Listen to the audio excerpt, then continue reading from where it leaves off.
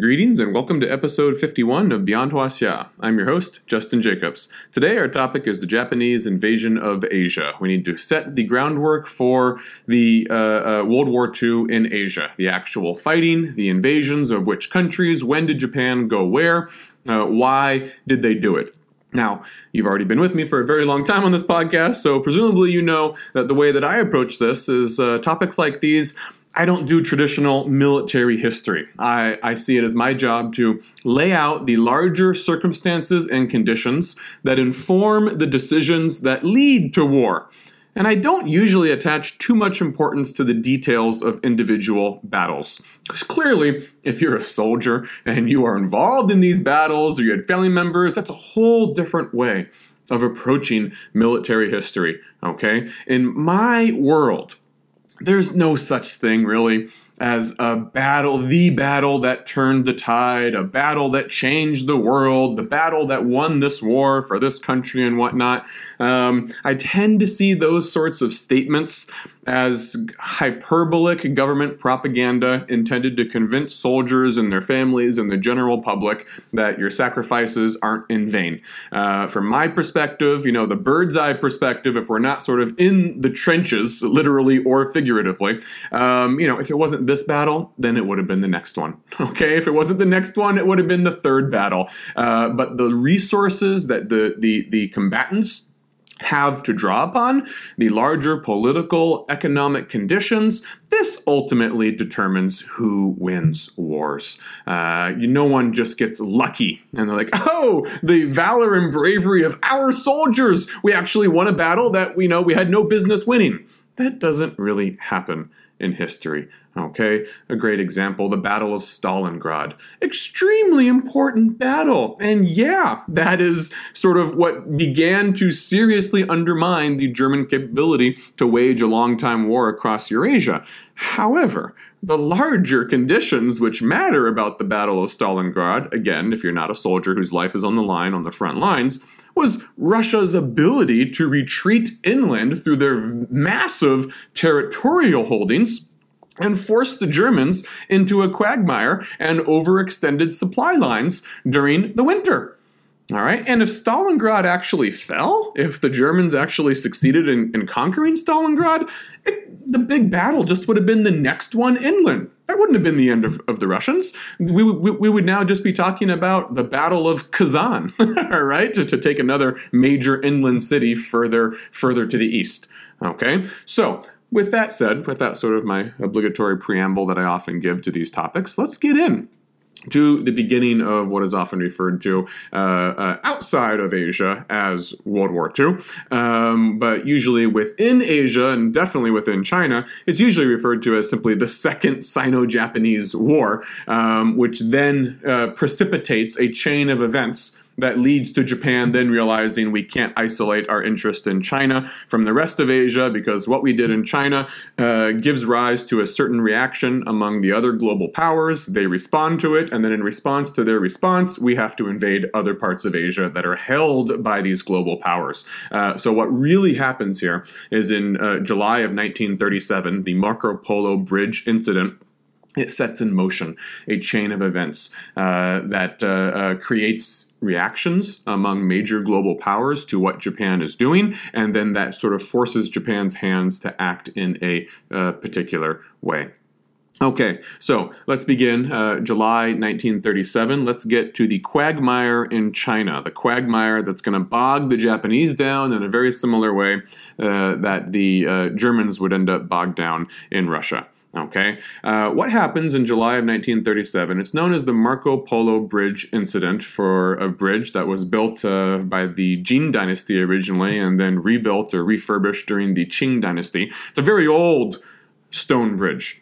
All right, multiple arches, a very beautiful bridge as well. And it's at this bridge, or near this bridge, that you get what's known as the incident, all right, the Marco Polo Bridge incident. And it's sort of a repeat of the Manchurian incident 6 years earlier. The Manchurian incident, cast your mind back to September 1931, in which you get sort of this quote-unquote misunderstanding of who set off that bomb, who fired the first shot. Well, no one can really figure out who it is. We now know it's the Japanese. The two sides start firing at each other more, and before anyone has a chance to pull back, there's been too much bloodshed, too much firing, and the Japanese are able to use that as a pretext to then just keep going and put all their troops out and take over all of Manchuria. All right, very similar things going to happen with the Marco Polo Bridge incident. Japanese troops had moved 30 miles south of the Great Wall near Beijing. They are stationed just outside Beijing amid a truce that they've signed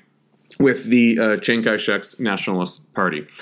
Full-scale war begins when you get a Marco Polo Bridge incident. What essentially happens is that, I think it's a Japanese soldier goes out on reconnaissance or something. He doesn't show up for a while. There's suspicions that he's been shot by Chinese troops. Investigation is launched. Let us see where our soldier is. The Chinese say no. And then shots are fired in the dark. Both sides then start getting suspicious of one another. The soldier who went missing ends up coming back. But then recriminations ensue. Someone fires off some artillery, back and forth. You know how this stuff goes. Okay? It really doesn't matter in the end. Things go boom near the Marco Polo Bridge in July 1937, and the Japanese are able to use this as a pretext to do what they always wanted to do, which is further sink their claws into China. Now, what's different this time? This is why we get all-out war with China and not just, you're going to create your own little puppet state of Manchukuo, and we're going to be slightly diminished here to the south, and we're going to try to consolidate our control over the rest of China, and you've got that. All right, no. This time is different. Full-scale war begins when Chiang Kai-shek decides he cannot capitulate anymore to Japanese aggression without risking a coup d'etat among his own officers. Recall that just the previous year in 1936, Chiang Kai-shek had been kidnapped by his own officers during a trip to the central city of Xi'an. He was in a resort, in the mountainside resort of Xi'an, and he's kidnapped and held hostage and forced to say that you will no longer try to exterminate the Chinese communists because we need to start fighting the Japanese. And Chiang Kai-shek's position always was, we are not strong enough to fight the Japanese. It'll be suicide. We'll just go down in flames. But we can attack the Chinese communists right now, and they are also sapping our internal strength and morale and leading to a civil war. So let's defeat the inner enemy first. And, with Japan, we need help. We need international help. We cannot defeat them now. So we'll just waste all of our investments in training and munitions and tanks and all this sort of stuff. We need to wait till foreign countries like America or Britain or France are also willing to help us with Japan. That's his strategic calculus. But now that he's been, kidnapped and his life threatened, he sees the situation somewhat differently. And he realizes, I don't want to go to war with Japan. I still know we can't beat Japan. I still know it's going to be basically suicide. But hey, I have no choice anymore. I really have to respond differently this time. I can't respond like we did to the Manchurian incident, which led to the breakoff of Manchuria in the form of Manchukuo. So this time, Chiang Kai-shek commits real troops. He commits his best troops, real substantial resources to battle. There is a battle for Beijing. Yeah, and the Japanese, for the first time, even though they're still going to win all of these battles, they are finding that they are confronting a qualitatively different foe than they've seen before. Why? Why is Japan taken aback? Well, their prevalent view at the time was highly dismissive and scornful of Chinese fighting abilities. Okay, they said the Chinese, these are the Chinese. These are the sick men of Asia. This is Japan's Orient. They're so far behind us. China's so backward. They can't possibly resist the Japanese Imperial Army. We beat the Russians 30 years ago. The Russians. All right, look at our empire. The Chinese are the most pathetic of all the troops and countries in all of Asia. All right, there was a very obvious arrogance to the Japanese high command and the soldiers that they inculcated this belief in prior to the invasion in 1937. Okay, why are they going to be surprised? Well, because actually Chiang Kai-shek had been quite industrious over the past 10 years. If you cast your mind back, I forget what episode number it was, but it was it was called the Nanjing Decade, probably 20 episodes ago by this point in the podcast series. During the Nanjing Decade, from the establishment of the new nationalist government capital at Nanjing in 1927 until the outbreak of the Second Sino-Japanese War in 1937, Chiang Kai-shek's nationalist government had entered into a partnership with the Germans, and this relationship with the Germans extended into the Nazi era in the early to mid 1930s as well, in which the Germans said, we need raw materials to fuel our factories, our industrial munitions factories and whatnot, to rearm for war in Europe. Where are we going to get that? Well, China's got tons of these raw resources, the minerals that we need, the strategic sort of, those precious mineral resources. And in exchange, we can sell some of our excess finished munitions and war products back to the Chinese. Works out quite well, and this is also a very complementary relationship for the Chinese. And so, for about 10 years, Chiang Kai-shek's military has actually been getting qualitatively better than it had been before. He already had Russian advisors, Russian trained officers and troops in the mid-1920s that enabled him to embark on the Northern Expedition, defeat many warlords in the Yangtze Delta area, and establish his capital. But that's other domestic Chinese foes. Now he actually has a major Western power, albeit no longer an imperial power, but German officers have been training Chinese troops. His officers have been getting German advice. He is purchasing German munitions, German weapons, German tanks. Okay, Chiang Kai-shek is ready to fight, even though he knows he's still not quite ready. He thinks he needs a few more years to take on Japan. If he's forced to fight, it's not going to be like the first Sino-Japanese War in 1894 to 1895. Okay, and the Japanese are very, very surprised to find out that at each stage of the invasion of China, they're meeting real horrific resistance. Are the Chinese still losing 5 times as many soldiers as the Japanese are in each battle? Yes. Are the Japanese still dying in great numbers? Yes. And that is shocking to the Japanese. This was supposed to be a cakewalk. They decide, very soon after the summer 1937 incident at the Marco Polo Bridge, we're going to commit an overwhelming force of 200,000 troops to the Yangtze River area. That is the Nationalist Party stronghold. They have their capital at Nanjing in the south. And we're going to just sweep through nationalist cities in the Yangtze Delta area and destroy the Nationalist Party and Chiang Kai-shek's government in one fell swoop. Okay, they can't rule China. China is in a state of anarchy. This is the justification. And then they have this really odd way of justifying what they're doing in China. One of the official reasons that Japan will give why they have to invade China is because Chiang Kai-shek is facilitating the communist takeover of China. Somehow they see him as sympathetic to communists when in fact his own generals kidnapped him because he wouldn't stop fighting communists. The Japanese will actually say one of the reasons we have to invade China is because, one, it's in a state of anarchy and there's no effective central government, and they can't safeguard the interest of foreign powers that they promised to safeguard because they're an anarchic, pathetic country, and so we need to come in and look after our own interest on, all for the benefit of China, of course. And then the other reason is they say because of this state of affairs, communism is rising in China, and that is an ideology that we will not suffer to see take root anywhere in Asia, most definitely not in China. And of course, the huge irony in all of this is that it'll be the war with Chiang Kai-shek's Nationalist Party that'll pretty much destroy the Nationalist Party, at least its morale, its internal organization, its cohesiveness, and ultimately, Chiang Kai-shek's Nationalist Party will lose the Civil War after 1945 as a direct result of being constantly bombarded and having to deal with the Japanese invasion. And that'll lead to the victory of communism, sort of the exact opposite of what Japan officially said it was doing. Unofficially, they just want to be able to dominate the resources of China and siphon it off for the benefit of the Japanese empire. Okay, so 200,000 Japanese troops are going to be sent down to sweep through the Yangtze River cities.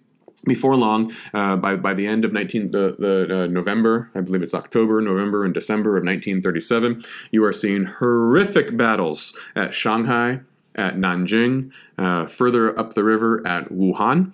The battle in Shanghai is sort of like, it's the equivalent of street fighting, sandbags in the street, Japanese Marines invading the city, pitched battles in tight quarters and whatnot. It is a horrific battle for Shanghai, and the Japanese lose far more soldiers than they expected to lose. Then you go to Nanjing. We have a whole episode later on in which we're going to talk about the massacre of Nanjing, which it seems like we can only really explain by the fact that, if we can explain it at all, that it was symbolic. The Japanese, by this point, after they took Shanghai, at much higher casualty rates than they expected. Nanjing was next in line. One, perhaps they're taking out their frustrations on Nanjing, and two, Nanjing is the capital of the nationalist government, so it perhaps has extra symbolic value, and you take out your real anger and make an example of Nanjing. But we'll explore that in a little more detail on the episode on the massacre at Nanjing. But regardless, at each of these locations, the Japanese high command and soldiers are shocked by the skill, the tenacity, and the resources of their Chinese foes, which, as we said, are now German trained and armed. This was supposed to be a cakewalk, turned into a quagmire at each city. Most demoralizing of all, Chiang Kai-shek's nationalist government refuses to surrender. The Japanese really believe that. They really believed that after one or two battles, after we take Beijing, Shanghai, possibly Nanjing, that'll be it. All right, some rousing, sweeping victories. We're going to crush their morale. And once we take their capital, they're going to crumble. They're going to sue for peace. They're going to surrender. And then we'll be able to reorganize China's government, and we'll have all the power. Okay, they really thought that was going to happen.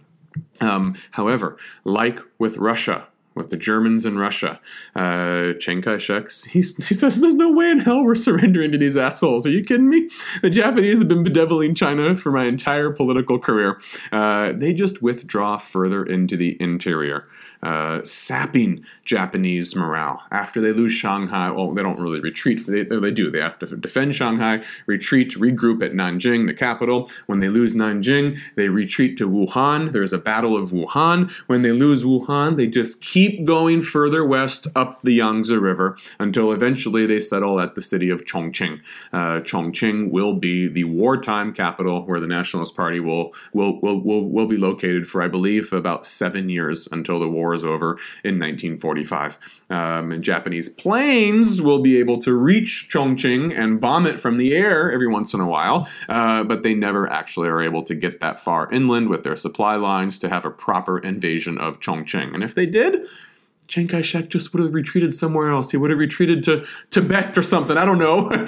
But he was not going to surrender. And he said, sooner or later, the Americans will join the war, the British will join the war, and that'll start turning the tide against the Japanese. He gets very distressed when he learns that the Russians decide to sign a non-aggression pact with the Japanese, because he was also hoping that the Russians might end up entering the war against the Japanese as well. Now, the Japanese, after they take these major cities and the nationalists retreat inland, what will they actually occupy? They will occupy most of the major cities on the eastern Chinese seaboard. Okay, pretty much all of the major cities on the eastern Chinese seaboard, those are your ports that are going to allow you to send men, munitions, and whatnot from the colonies, from the Japanese home islands into China the quickest. They will have many inland cities, also large cities they will have.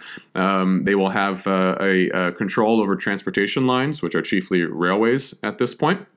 Okay, what they will not have, generally speaking, is rural territory, or, sort of any major city kind of, more than halfway up the western end of the Yangtze River. It's kind of difficult to visualize this if you don't have a map in front of you, but if you sort of look at, Chongqing, look on a map where that is, Xi'an, these areas, these are major cities that the Japanese will not be able to fully control throughout the war. They also will have virtually no rural territory whatsoever outside of Manchukuo. They will try to take rural areas. They will march through rural areas, and temporarily, sometimes they'll hold a lot of rural territory, but they generally don't occupy it permanently.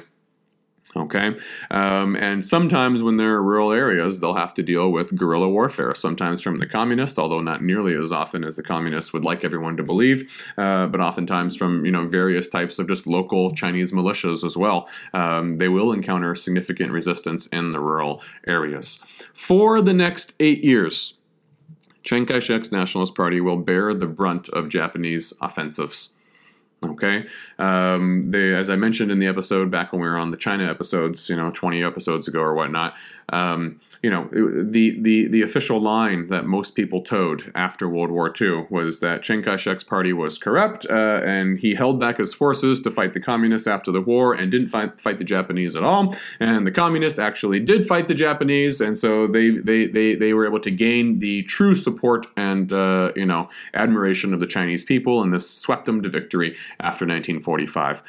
Many historians now have been doing more research into what actually happened, the engagements, the actual fighting that took place, and we now know beyond a doubt that it's exactly the opposite. Don't you love it when what we think was true, it turns out to be exactly the opposite?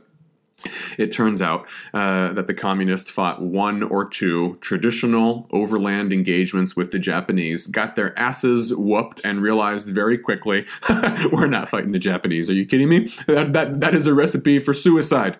Let's sit back in our rural area. They're in Yan'an, they're ensconced in a rural North China area where the Japanese can't really get us. We can easily defend this land. Let's hone our rural land reform policies, gain some support in the countryside, strengthen our party's internal discipline and morale. Mao Zedong consolidates his power, and the communists go from less than 10,000 people at the end of the Long March in 1935, I believe it is, to over 1 million party members, with highly disciplined chain of command. Mao, already has a cult of personality by the end of World War II.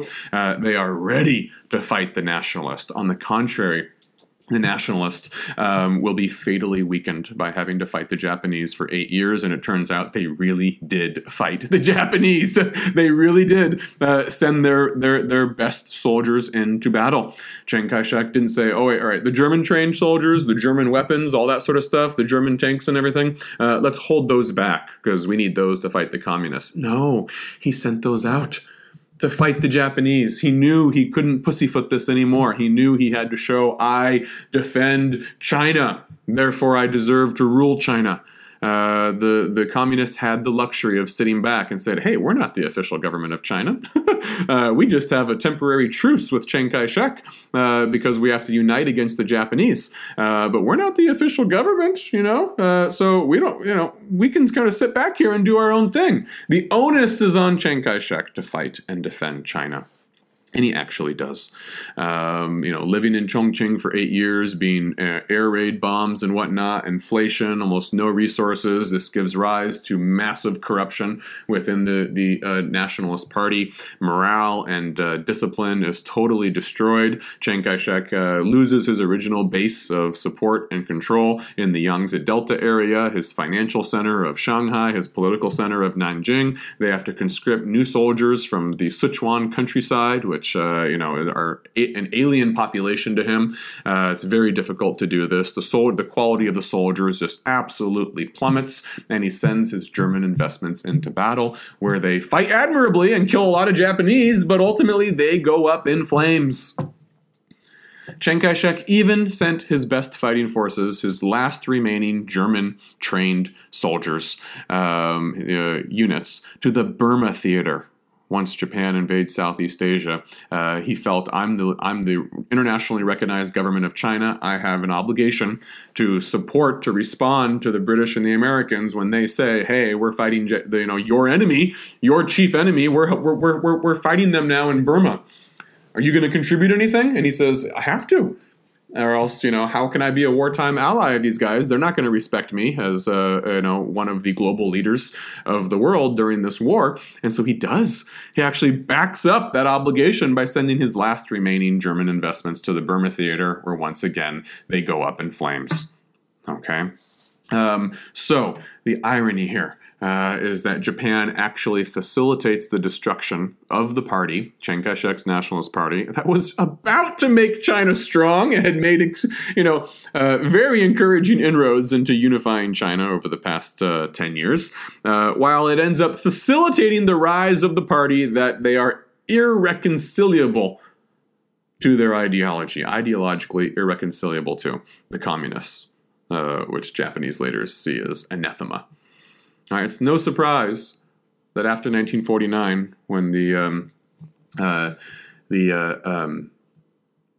Chinese communists come to power, Mao pretty much tells the first unofficial cultural delegation of Japanese who visit him in Beijing, he pretty much says, if it wasn't for you, we never would have won the war. Right? We never would have won the war if it was for you. He admits that himself, that Chiang Kai-shek only fell because he was the face of China and had to fight the Japanese in a way that the communists did not have to fight them for 8 years. Okay?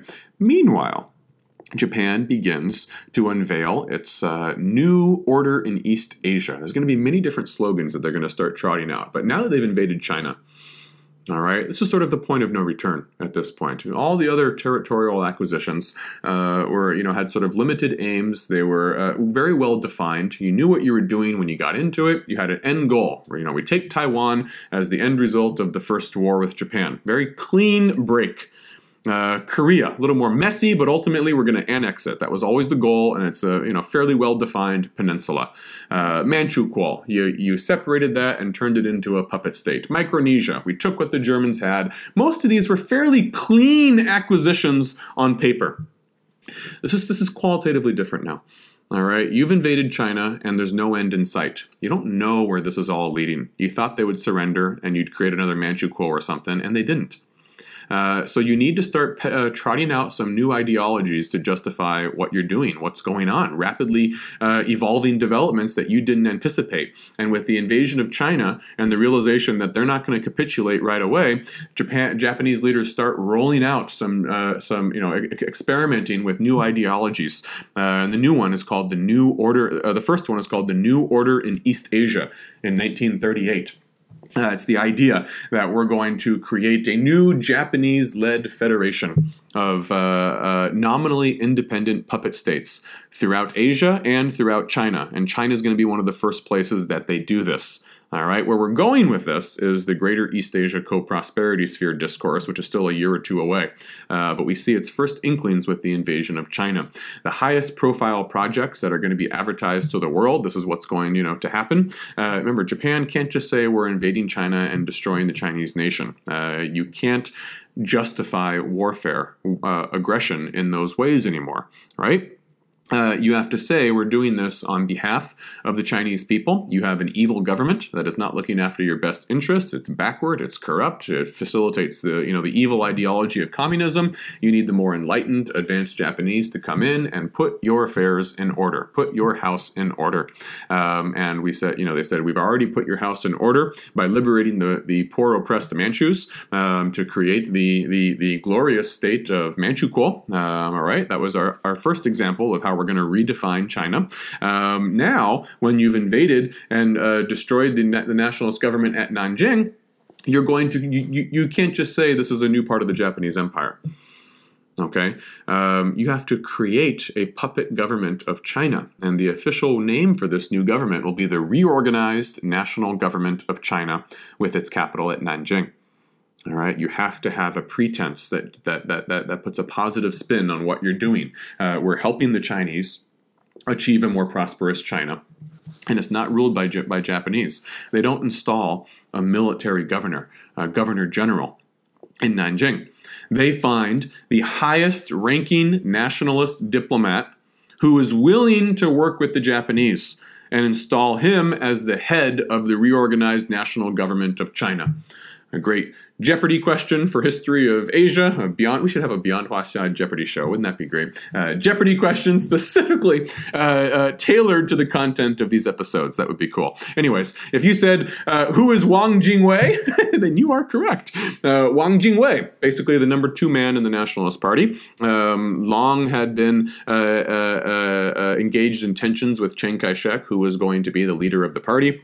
And because Chiang Kai-shek sort of ruled over the military arm and had the top loyalty of the military officers, he was always able to outmaneuver Wang Jingwei. But Wang Jingwei always had ambitions to sort of push the Nationalist Party in his direction. Wang Jingwei often liked to say that he was more progressive than Chiang Kai-shek. He had more of a vision of social reform, whereas Chiang Kai-shek was getting conservative and reactionary, and he was more on the right side of politics, and Wang Jingwei is more to the left. So Wang Jingwei then decides he's going to buy into the Japanese discourse about a new order in East Asia. They are someone who has a vision for reorganizing China, and I'm going to lead that. Now, in theory, Wang Jingwei controls all of China from Nanjing as part of the reorganized national government of China. In reality, he only has symbolic control over a small swath of occupied Japanese territory. And it's purely symbolic control, okay? The only substantive work he's able to carry out is mundane daily administrative stuff. Any big decision, he's basically a rubber stamp for what the Japanese want to do. Okay, Wang is a very complex figure who has not gotten a fair shake among historians, either outside of China or inside of China. Fortunately for him, he died of illness in 1944. He went to Tokyo to have his illness cured, and he died there. Otherwise, he almost certainly would have been executed by Chiang Kai-shek for collaboration with the Japanese after the war was over. But like I said, we are still waiting for a complete unbiased biography of Wang Jingwei. He continues to be ritually excoriated and vilified in Chinese scholarship, and Westerners haven't really done a whole lot to change that narrative either. He is basically the most famous and odious collaborator of the 20th century because he decided to work with the Japanese. I think he's probably a far more complex character, and he realized that this is a way to achieve some of my personal career ambitions, while at the same time, maybe like Puyi, he thought that the Japanese would be different in practice, and maybe once the war is over, he'll be able to carve out some autonomy and do some admirable things that don't just serve Japanese interests. We don't know because no one's really done an in-depth biography of him. Nevertheless, he is the face, the official face. Just like Puyi is the face of Manchukuo, a Manchu, you have to get a Chinese guy who has some sort of past political legitimacy to be the face of Japanese rule in the rest of China, wartime occupied China. And Wang Jingwei is about as good as it gets from the Japanese perspective. You're not going to get Chiang Kai-shek, but you got his number two man. Wang Jingwei was huge. He was way up there.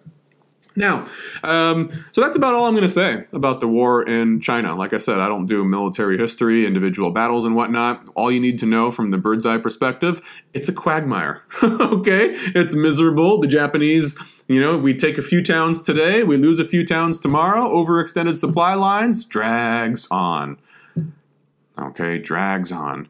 That's pretty much the main takeaway point that you need to know is that Chiang Kai-shek's not willing to surrender. He has lots of land that he can retreat to, and Japan has to keep on fighting and be bogged down in China, and this is going to be a big problem for it when it starts to get involved with wars with other major powers. China by itself, they probably could have handled. If they didn't have to deal with anything else, they probably would have eventually been able to conquer China.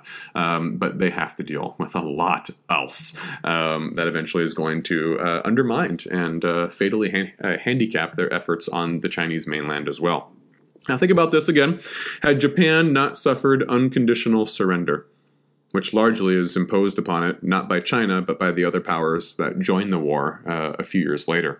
Had they not suffered unconditional surrender, they might have been able to salvage much, or at least some, of what they had done in China, what they had taken in China. Again, counterintuitive what-if history. It's a dangerous, risky enterprise. But nevertheless, just kind of throw that bone out there for you to chew on. It seems transparently cynical in hindsight. Okay? However, remember, Moscow, they had a transparently cynical initiative in Mongolia as well, which at the time was so obvious. The Russians are, quote-unquote, liberating the Mongols from oppressive Chinese rule, and Mongolia was not truly, it was technically independent, but it was just a satellite puppet state of the Russians until the Soviet Union fell in 1991. It was totally cynical, and it's so obvious to see what the Russians are doing. But again, because the Russians won, they're on the winning side in World War II, they get to naturalize it. They don't lose Mongolia. the Japanese have to lose Manchukuo, but they're created on basically the exact same principle. And if Japan had somehow not faced unconditional surrender, who knows what would have happened with Manchukuo and with the reorganized government, reorganized national government of China with Wang Jingwei. All right, just throw that out. There is a legacy of the Manchukuo being taken back by the Chinese after 1945. It's that the Manchus would be the only recognized ethnic group that the communists would recognize in the 1950s. They'll have a new ethnic classification scheme, which we talked about many episodes ago.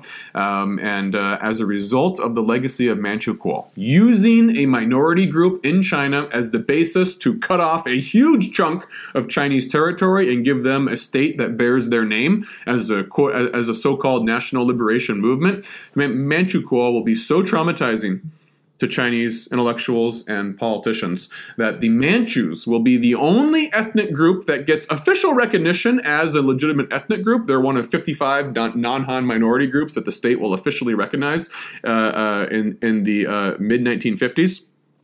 They're the only one of those 55 groups that will get no autonomous region or county of any sort whatsoever. All right, you've heard the Uyghur Autonomous Region, Tibetan Autonomous Region. There's also, the Miao Autonomous County.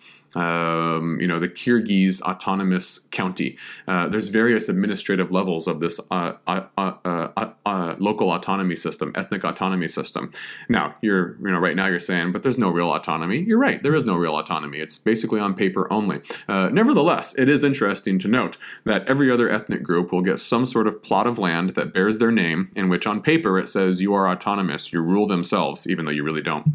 They will not even give that false autonomy to the Manchus in Manchuria because there's no way that they're ever going to give the slightest kernel of a pretext to recreate Manchukuo, because that is one of the biggest scars of the 20th century, is what the Japanese did in Manchuria. And so the Manchus get no autonomy. There's no autonomous Manchu county, no autonomous Manchu province or region or anything of the sort. And that's an interesting fun fact, not really fun, unfun fact of the legacy of Manchukuo after 1945. All right, now what about the rest of Asia? There's more to World War II in Asia than China. And here's how we see that what they do in China, which was inevitable. It was inevitable that something was going to happen in China sooner or later. The status quo couldn't go on forever like that.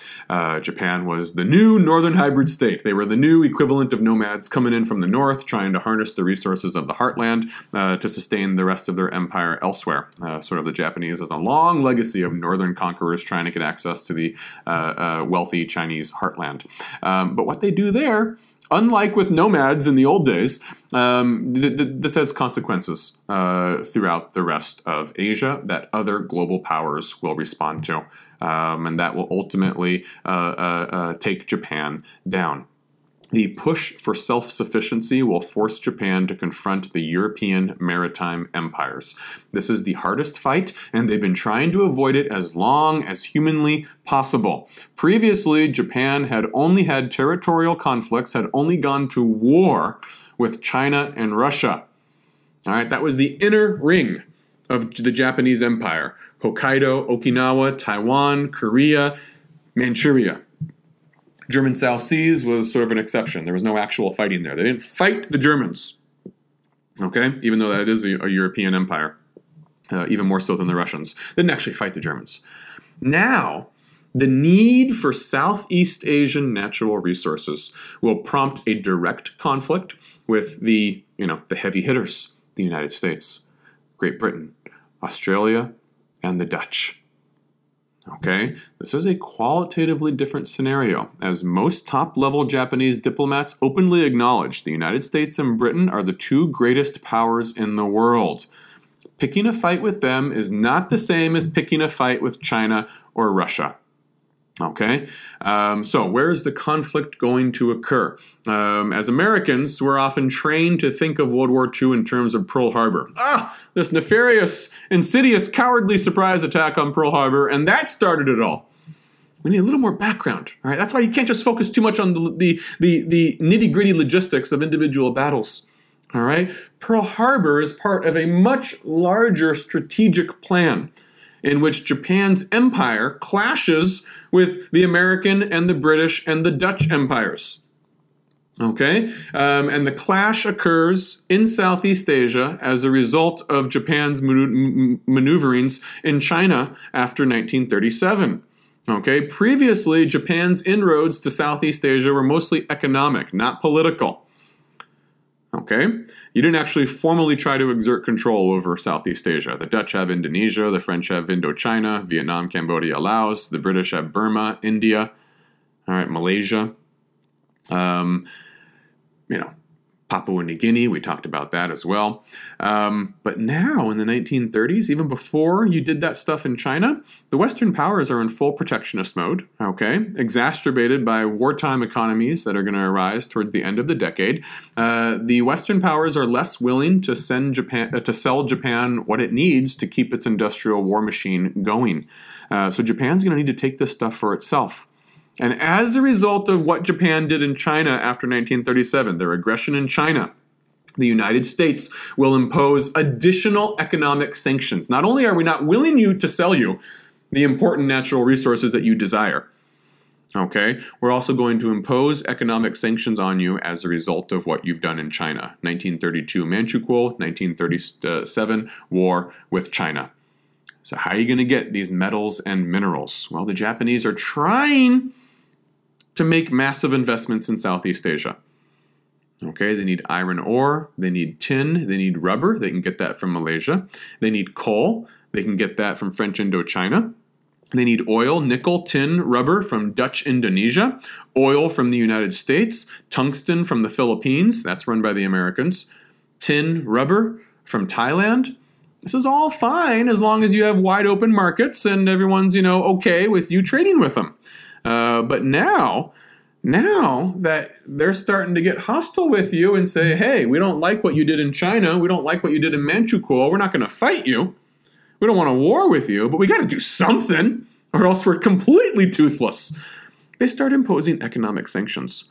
And Japan starts realizing, the prospect of these empires denying us access to all these natural resources in Southeast Asia is very real indeed. And the more we go into China, the more likely it is we're going to lose access to all of this stuff. Okay? Their original vision, Japan's original vision, was that if we don't actually end up going to war with the Western empires, then we can use Southeast Asia as sort of an open market where it supplies the raw materials, the raw natural resources that we can then use in our Northeast Asian factories, Manchuria, Korea, Japan. Okay? But if those powers go to war with you or otherwise cut off your access to those Southeast Asian markets, you are in serious trouble. So, the armed takeover of Southeast Asia will come in several distinct stages. The first stage comes in 1940, and it's actually an ironic inversion of Japan's acquisitions and actions during World War I. Instead of taking over German colonial holdings like it did in 1914 with Micronesia, Japan will instead take over the colonies of those states in Europe that Germany has conquered and that have colonies in Asia. It's this really ironic inversion of what happened in World War I. You take the colonies of Germany in World War I, now you're taking the colonies of the European states that Germany has conquered. And now also at the same time, Japan says we're going to renounce our...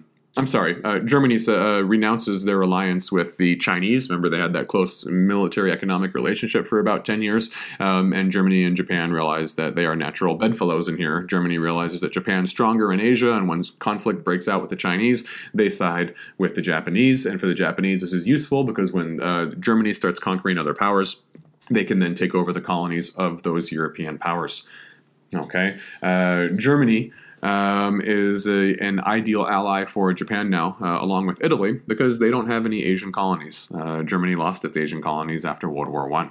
So what colonies have become vulnerable with the German invasion of Europe that began in September 1939? French colonial holdings and Dutch colonial holdings, the Dutch from the Netherlands. Okay, so what are you going to do here? The takeover of Indochina occurs in 1940, and what happens is, again, Japan, in each case, they have to make it look like they're not actually invading a country for their own selfish gain. You have to make it look like you are liberating these people from oppressive rule, either other outsiders or their own corrupt native rulers. And we're going to make your government better because we're the most advanced Asians and we know how to do this, and we're going to do it altruistically on your behalf. Oh, wow, aren't we wonderful? So how do you get into Indochina, which is essentially Vietnam, Cambodia, and Laos? Well, the French have that. Oh, the French have been defeated by the Germans. Paris has been occupied. Well, isn't that convenient? The puppet government that is set up in France is known as Vichy France. Okay? And that's essentially a puppet government of Germany. So what Japan will do is they will negotiate a new political orientation of French Indochina by working together with Vichy France to say we're going to negotiate with the only legitimate government of France, which from our point of view, because we're allied with Germany, is the Vichy government. So Japan maintains the illusion that the Vichy French government is still in control in their colonial holdings in Southeast Asia. However, they are able to negotiate for the Japanese military to be stationed throughout Vietnam, Cambodia, and Laos, wherever they think they have a strategic need. Remember, this is very strategic land, because if you go north from French Indochina, you are in China, okay? And you're in the areas, actually, where Chiang Kai-shek's Nationalist Party has retreated. They make their base in Chongqing, which is much further north, but they also have influence and set up universities and various, factories and whatnot in Kunming and the province of Yunnan. And Yunnan directly borders Southeast Asia, French Indochina. Okay, so you can see from Japan's perspective, this is a great backdoor to get even closer to where the Chinese have retreated on mainland China. All right, so they get fabulous economic concessions for French Indochina. They get the right to station their military throughout French Indochina, and they also are able to launch an invasion of southern China from northern French Indochina. I think it's from Vietnam, in order to ensure that there's no supply lines that can send aid to the Nationalist Party from anywhere in Southeast Asia. Okay, so technically, French Southeast Asia, French Indochina, does not become a formal colony of the Japanese. All right, they maintain the illusion of Vichy French colonial control. But that's a puppet of the Germans, and by extension, it becomes a puppet of the Japanese. Okay? This is complex, right? And it's like, colonial rule mediated through three intermediaries. I understand it's kind of complex to keep this all straight, but you have to maintain appearances. All politicians know you have to maintain appearances, or you give your enemies an additional opening to attack you with and drum up support to take you down. Now, the Dutch East Indies, this is the Netherlands, this is the Dutch. They have Indonesia, many of the Indonesian islands until you get to Papua New Guinea. Okay, not going to have a formal takeover here, but the Netherlands have been compromised significantly by the German invasion of their country in Europe, and so the Japanese feel bold enough now to give the Dutch colonial government in Indonesia an ultimatum. To start providing us with as much oil as we demand at very favorable rates, or we might have to take over the country. Now, even the Dutch colonial government here is still resists. Okay, they don't feel quite as compromised as the French, and they think this is a ruinous relationship with the Japanese. Nevertheless, you can see the Japanese are starting to get a little bit more bold with the Dutch when their power has been compromised within Europe. Also by this time period, by about August 1940, the Japanese start to publish their first coinages of the phrase, the co-prosperity sphere. This is going to be their idea. Once you started to gain a lot of influence, now you've got big chunks of China. You're established now in Southeast Asia. You can see that you might be established in Indonesia one day. This is a huge multiplication of the amount of territory and people that you potentially have under your control and the resources that you have. You need a new discourse that can potentially appeal to everyone in Asia and make the empire look like a ideologically homogenous whole. Everyone's here for a common cause. What is sort of an ideological umbrella that can encompass everyone in Asia? And they're starting to come up with the idea of what they'll call the Greater East Asian Co-Prosperity Sphere. Note how they still anchor it in East Asia. They don't say the Greater Asian or just the Asian Co-Prosperity Sphere. Greater East Asian Co-Prosperity Sphere. A recognition that it's still, the most advanced Asians still come from East Asia. Okay, it's still the Japanese. It's a way of saying the Japanese. This empire is based in Japan, but we're going to call it Greater East Asia. And it's for everyone's benefit. Co-prosperity. This is why you should get on board. Asia for the Asians, not European rule. This will be a very attractive ideology, as we'll see. Some people see right through it, and they see that it's cynical. You just say, hey, you're replacing one, for outside ruler for a new outside ruler. And even when if you know that the Japanese often think of themselves as white, then you could also sort of cynically say it's just one white ruler exchanged for another.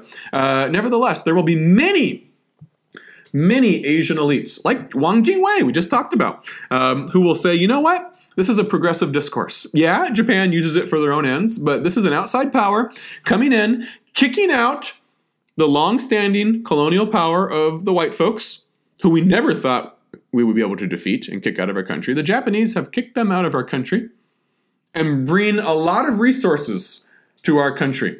They're investing in things. True, they're investing in their ability to win the war right now, but hey, if we help them win the war and this war doesn't drag on, this could be a beneficial relationship in which we could overturn the status quo, get rid of the foreigners, and then eventually keep the Japanese at arm's length, but still benefit from some of the resources that they bring in. And many educated young Asians, were stirred by the idea that here is an Asian, someone who, ostensibly is kind of like us, at least more like us than the white folks are, and they can kick the asses of the white guys. That is inspiring. That will inspire many people, and they will gravitate towards the Japanese ideology. Many will eventually become disillusioned and say, you're as bad, if not worse, than the Europeans and the Americans. Nevertheless, there will be an attraction, a substantive attraction to the ideology of the Greater East Asian Co-Prosperity Sphere that the Japanese will peddle. The Japanese are bold, too. The boldness of what they're doing oftentimes captures the Asian imagination. They even said that when we're done, Australia and New Zealand should be under Asian rule as well, not European rule. Okay, even as far as the white settler colonies. Now, that was the first stage of the invasion beyond China. Stage 1, China, 1937. Stage 2, once Germany starts taking over the European mainland, you either seize the conquered mainland European colonies in Asia, or you start to, become a bully to other colonies like Dutch Indonesia. Now we have, I guess this would be the third stage actually then, if we're including China as the first stage. This stage will occur in response to U.S. responses to what Japan has been doing. In response to all this, once they realize they have preeminent influence in Southeast Asia now, they're bullying the Dutch in Indonesia, they've invaded China, the United States finally decides, all right, we need to act. And in July 1941, the United States freezes Japanese economic assets in United States banks, financial institutions, institutes an embargo on all oil exports to Japan, and then Great Britain follows suit and abrogates all commercial treaties between British India and British Burma and Japan. Now, because we've already talked about the importance of Southeast Asian natural resources to the Japanese market, you should be able to understand the significance of these responses. They've basically said, you can't get any resources from our colonial holdings anymore. Americans are saying you're going to be shut out of the Philippines. The British are saying you're shut out of India and Burma. And we're going to start blocking you elsewhere, wherever we can, with freezing bank accounts. We're not going to sell you oil. At this point, Japanese leaders basically realize we have no choice but to take over Southeast Asia itself, to replace the resources that these guys will no longer be willing to trade with us. We have internal documents in which Japanese leaders even reveal their deliberations where they conclude that without access to oil on British and American dominated global oil markets, if we can't access those markets, we cannot last more than 2.5 years in peacetime and less than 1.5 years in wartime. We need to act now. And they want to invade during the winter season. That's the optimal weather conditions for invasion. July 1941 was when the United States and Britain decided to take action. December 1941 is when they decide, all right, we're going to start here. All right. Now, Pearl Harbor. Again, if we don't have our myopic, narrow, tunnel vision, American vision of what this means for us, you can see the backstory to it. It's not a nefarious surprise attack. It was a logical extension of Japanese perceptions of their place in Asia and their access to resources. Remember that question I've talked about before? Americans later on will be saying, what went wrong? All right, what went wrong? It seemed like it was so promising. Japan was becoming just like us. What went wrong where they would fight us? Nothing went wrong. It's one empire expanding its resources until it bumps up against the resources and holdings of other empires, and then they compete for those resources, and the result is World War II. All right, nothing went wrong. It all makes sense when you understand all the variables that are in play. Pearl Harbor was not just to piss off the U.S. In fact, Japan knew that it was likely suicide bringing the United States into war. They did not want to go to battle with the United States. They knew that that's asking for trouble. Can you really beat the United States? Many Japanese thought, I don't think we can, even in the beginning. But now you have to. From their perspective, they've been backed into a corner. You're cutting us off from financial oil markets, and you're cutting us off from India, Burma, Philippines. You're going to try to stop us in Indonesia. You don't approve of what we're doing in China. We have no choice now. We need to go into Southeast Asia to sustain our empire, or it's all over. So we got to fight the United States. How you going to fight when you know you have to fight? Well, let's take them by surprise. But the invasion of Pearl Harbor, the bombing of Pearl Harbor, was largely from a strategic point of view, was to prevent the U.S. Navy from interfering with the Japanese takeover of Southeast Asia. Okay? Japan's own blitzkrieg will commence in tandem with Pearl Harbor. Okay? For the next 5 months, Japan is nonstop invasions of Southeast Asia. From December 1941 until April 1942, Japan will manage to occupy and kick out the European and American colonial leaders of Hong Kong, the Philippines, the Malayan Peninsula, Burma, the Dutch East Indies, that's Indonesia, and other Southwest Pacific islands, often in Melanesia. They already have Micronesia in Melanesia. Those will be some of the islands that then the Americans feel and the Australians feel like they have to retake in those brutal battles. Okay? That's a stunning development. We focus so much on Pearl Harbor because we have, vision that is, we want to see ourselves. Pearl Harbor, in that sense, was kind of a distraction to make sure that the U.S. couldn't intervene with the blitzkrieg of Southeast Asia. Okay, Thailand will be technically neutral, but as we'll see, they are sort of hostage to Japan. They'll see a value in leaving them independent as long as they feel like Thailand is not actively plotting against the Japanese. We have another episode later in which we'll go into what's going on in Thailand in more detail. It's technically neutral. Again, French Indochina is technically independent as well, but again, under heavy Japanese influence, essentially a colony. Okay. The Japanese then also reveal a new blueprint for Asia after all of this. They say that what we're going to do, now that our vision for all of Asia has expanded accordingly, we have a Greater East Asia Co-Prosperity Guideline. They say, let's plan to transfer Korea and Taiwan to the Home Ministry, prepare them to be treated like Hokkaido and Okinawa, and sort of the inner ring of empire will be spread further out to encompass new territorial acquisitions. And they say, what is going to be the next Taiwan and Korea, places in which we think these are suitable? for potential long-term assimilation. They'll say Singapore, Borneo, New Guinea, Brunei, all the Malayan states. These are going to be places where they say, we think these can serve as the next Korea and Taiwan, as Korea and Taiwan become fully assimilated culturally, linguistically, politically into the Japanese empire. In other words, places with the most valuable strategic resources will be slated to be most closely integrated into the Japanese polity. After all, 60% of all Japanese wartime investments will be in Malaya and in Indonesia. And these are the places that they say that's going to be the next Taiwan and Korea.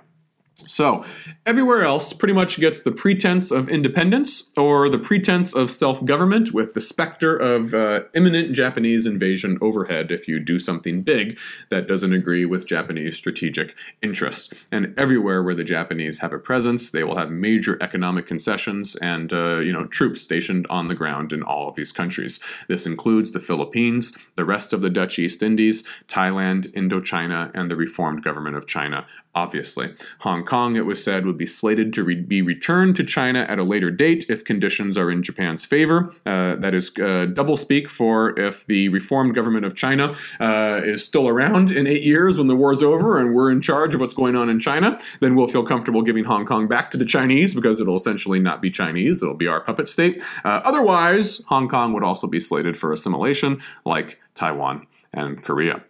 Where possible, this blueprint was basically adhered to, although obviously in a piecemeal and gradual fashion. However, the reality for most people under Japanese occupation at this late stage, we're not talking about Korea and Taiwan, who have been long-standing colonies. The colonies that you obtain, either formally or informally, after 1937, for these 8 years, and most of them are after 1940, just 5 years, okay? The reality for most people is going to be military rule, insane exploitation of your natural resources, and harsh wartime mobilization and the martial law and discipline that comes along with it, with a lot of punishments being doled out and extrajudicial means. And one of the reasons that you never get sort of an opportunity for Japan to see, could we have been good, conscientious colonial rulers where we gave back something to the people like we did in Taiwan.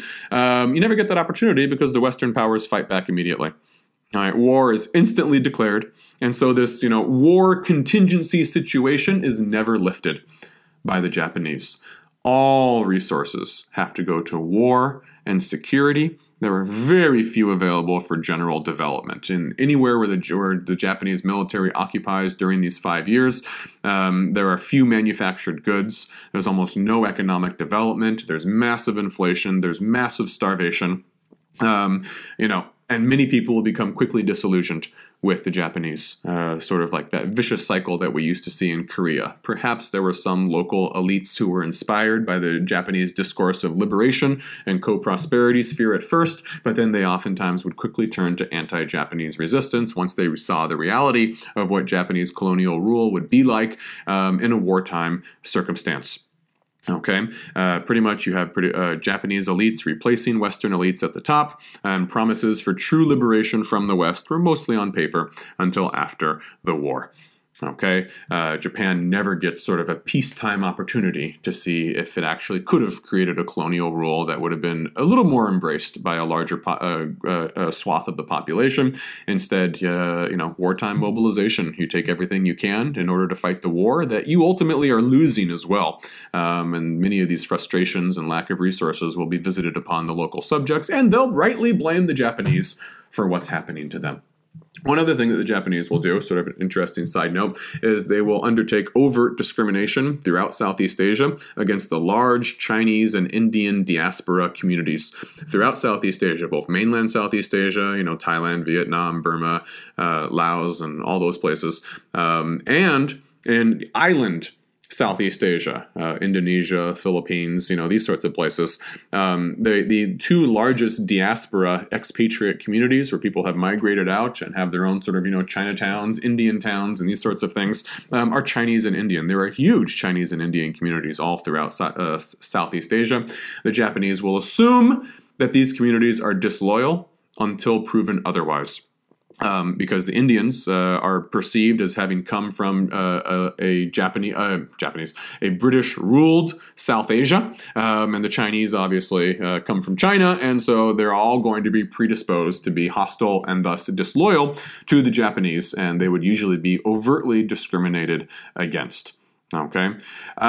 One clear and enduring legacy of the Japanese wartime empire. When all else goes up in flames, all those ideals are gone, and everyone's cynical and realizes the Japanese are largely in it for themselves. They're not going to invest in our land. All nice promises, nothing actually happened. Even when all that falls apart, there will be one clear and enduring legacy of the Japanese wartime empire, and that is the age of unapologetic Western empire is over. There is no going back to being ruled by people who have been humbled by the so-called lesser Asian race of the Japanese. Even when the Japanese themselves have shot themselves in the foot, figuratively, it's a terrible analogy to use during wartime, even when the Japanese have delegitimized their own enterprise and left, the legacy they leave is bigger than themselves. It'll be that the age of Western empires is over. This is the first time that non-Europeans have repeatedly kicked the ass of European empires. White guys, white women, fleeing in tears, in fear, totally helpless, unable to do anything. POW camps of white people being watched over by Asians, Japanese with guns. Those images are like, what happened with Russian refugees after 1917 Bolshevik revolution times 30. All right, throughout much of Asia, the first time you ever saw white people really humbled and brought low was the Russian Revolution, in which people who could not be reconciled to the communists who came to power would become refugees throughout Asia and would beg on the streets. That was one of the first times that the aura of the invincible white man was punctured. That's going to happen on a massive scale all throughout Asia with the Japanese invasion that occurred from 1937 until 1945. And the Western powers will have to deal with this legacy when they come back to the Asian region in 1945. And some of these legacies will be seen most prominently in places like Vietnam, which are pretty much going to be saying there's no going back to Western rule anymore. You guys have been thoroughly delegitimized. You should have left when the Japanese kicked you out. Now, next time, war isn't everything. There's a lot going on behind the scenes, and we're going to pull back the curtain on all of Japan's wartime territories, some of which hardly experienced the war at all, like Taiwan. What's going on in Taiwan during the war? Are they invaded? Are Taiwanese being conscripted into Japanese armies? What's the Japanese policy? We've talked about Taiwan and Korea going to be transferred to the home ministry, be totally assimilated. What does it actually mean? Please join me as we take a closer look at what is going on the ground in those earliest colonies in late Japanese rule in Taiwan and Korea in episode 52 of Beyond Huaxia.